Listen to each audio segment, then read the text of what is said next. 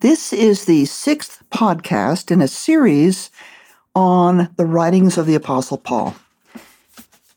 If you think that it's easy to understand the Apostle Paul, then I suggest that all you've done is to listen to somebody's interpretation and just taking it right in and thinking, that's what it means. If, however, you feel that it's difficult to understand the Apostle Paul, I applaud you. Because it means that there must be deeper meaning behind the literal words. Very often the literal words are anti-Semitic. Is that what Paul is really saying? So the purpose of these podcasts is to help you learn how to get into the depth of the meaning of what Paul is writing.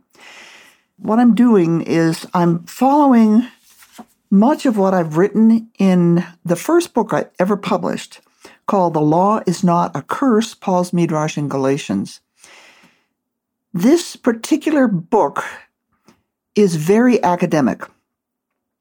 I wrote it after I completed my dissertation, after I received my PhD in biblical studies, and it's really addressed to the academic community. There are not only a lot of footnotes, and there's a bibliography after each chapter, but the way I'm explaining things is really explaining to the academic community. So what I'm doing in these podcasts is I'm trying to make it easier for you to understand, because most of you who are listening are not steeped in ancient languages and in Hebrew way of thinking.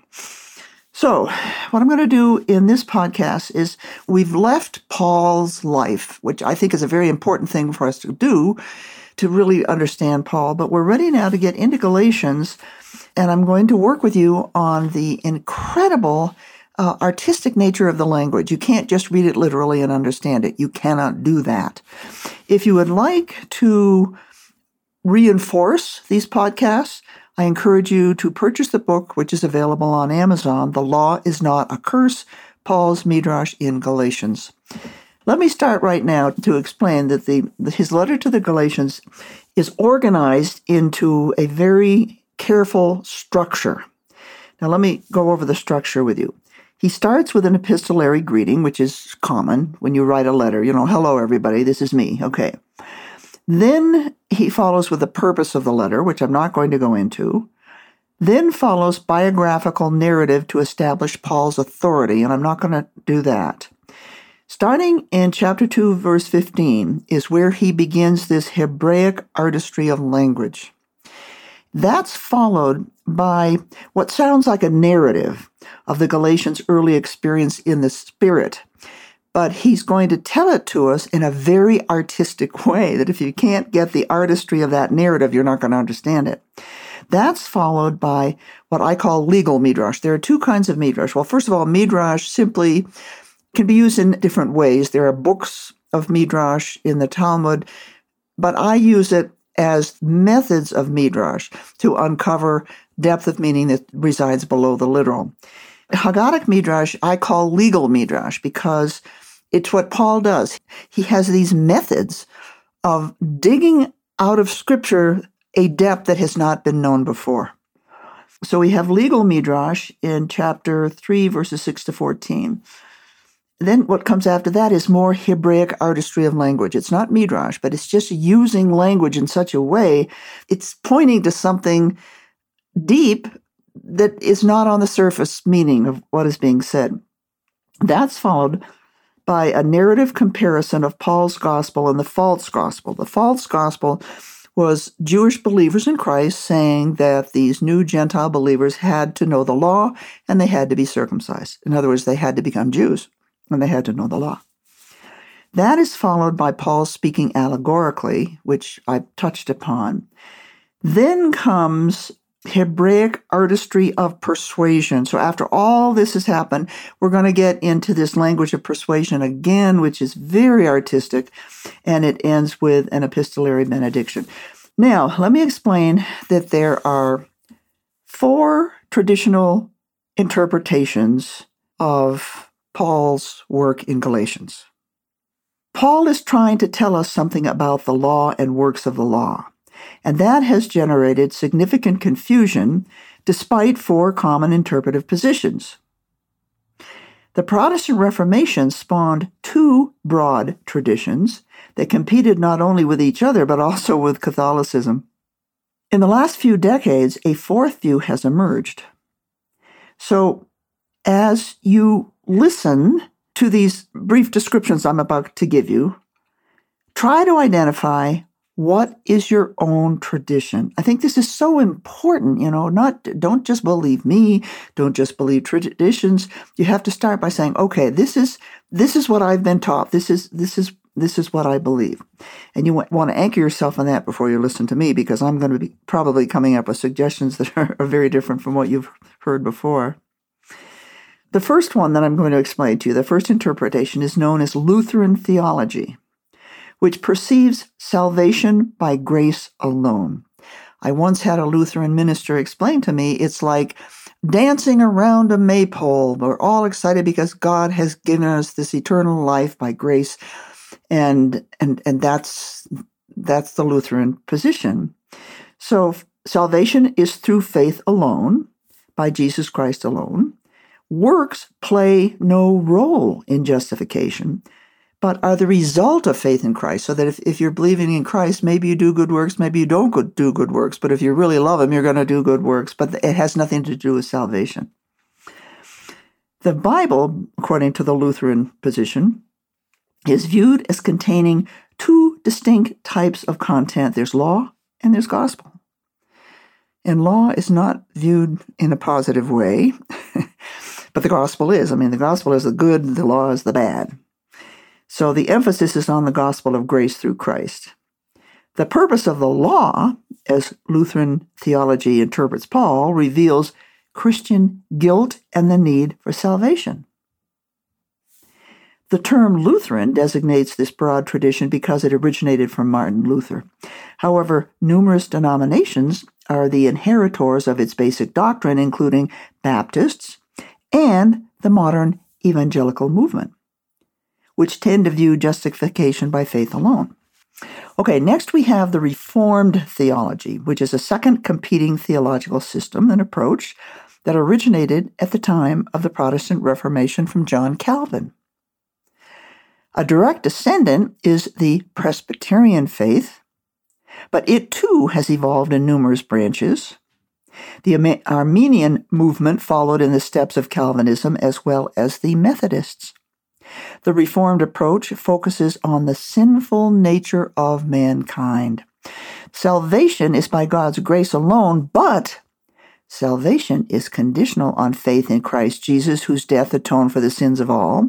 There is more of a conditional aspect in the Reformed position.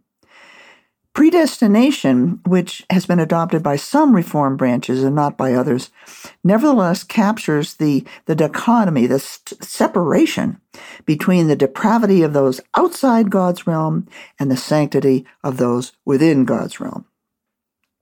Now, the third interpretive position is Catholic theology, which has traditionally leaned even more toward the necessity of man's participation through faith in Christ and views certain actions as evidence of genuine faith. For example, seeking forgiveness from a truly repentant heart leads to God's grace, but God will withhold that grace if you fail to seek forgiveness or ask merely in a mechanical way. Faith must be genuine. If it's not genuine, you're not going to be saved.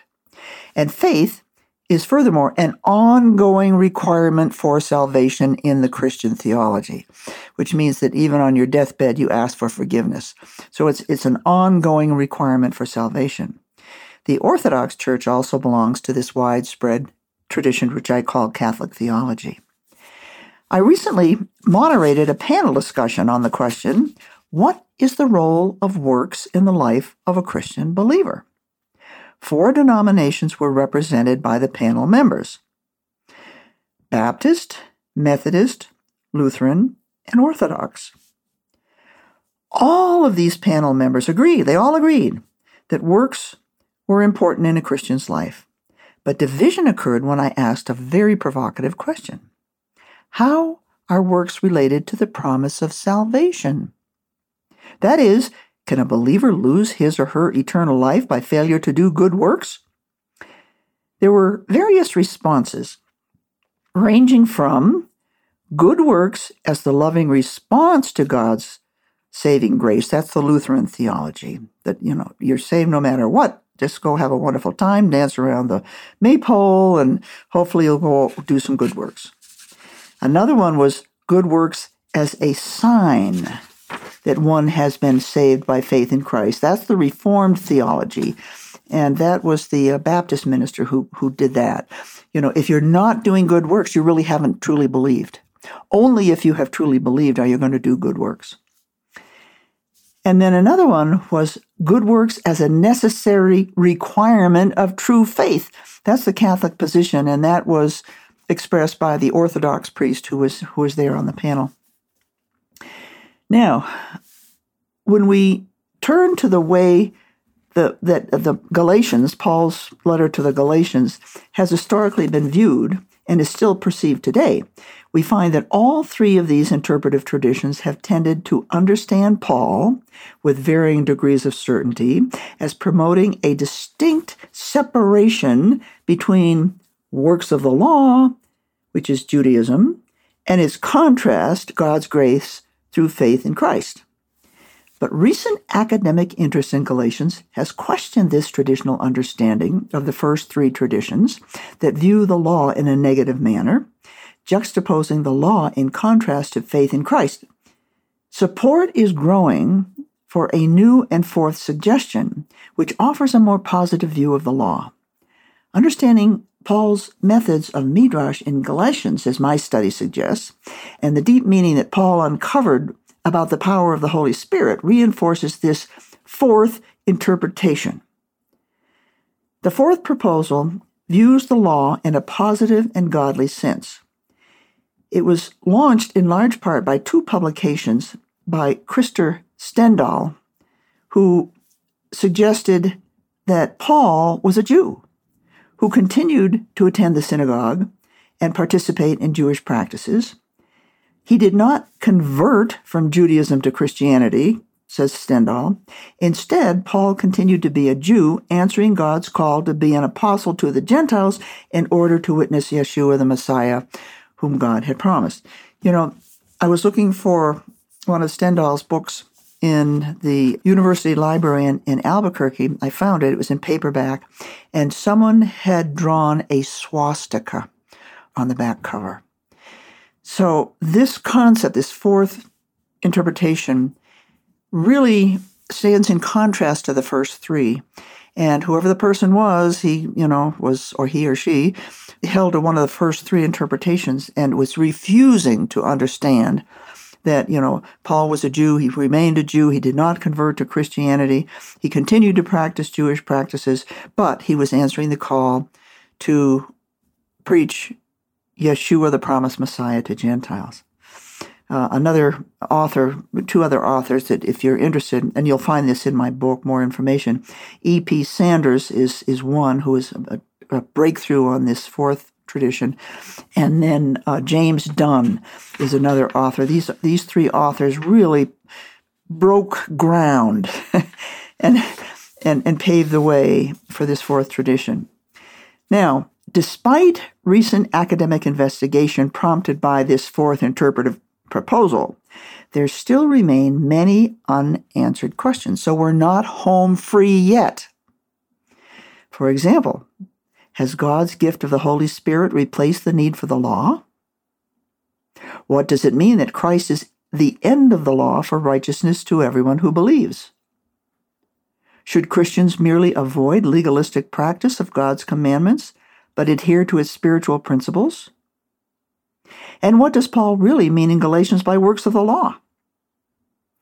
However, if Paul is using ancient methods of artistic Hebraic persuasion in Galatians, followed by methods of legal midrash, which we have not yet fully understood or appreciated, but which I have worked very hard to understand and will be explaining to you in these podcasts, then perhaps Paul's epistle to the Galatians will disclose the answers to these questions, and I believe they do, if we understand Paul's artistic presentation of giving us, his information.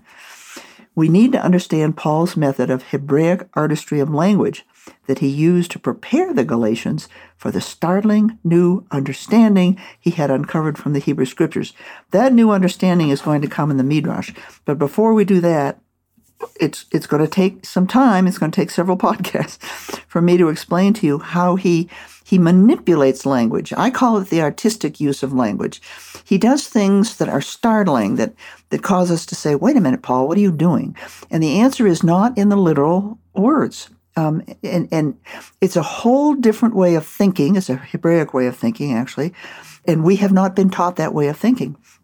We're going to begin by identifying with the Gentile Galatians, because I'm working here from my book on Galatians. Until Paul had brought them the dramatic news that Yeshua of Nazareth was the promised Messiah of the Jews, who had been raised from the dead as God's promise of life to all who believed in his Son, they had been pagans, steeped in idol worship. After Paul had spent considerable time with them, they had become part of a group within the community of Galatia that believed in Yeshua the Messiah. After Paul left Galatia, this Christian group was made up of both Gentile and Jewish believers.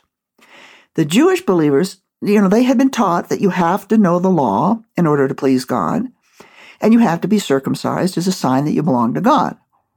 And they were telling these Galatians, this is what you have to do. In a sense, they were saying you have to become Jewish. You have to know the law, you have to be circumcised, you have to become Jewish.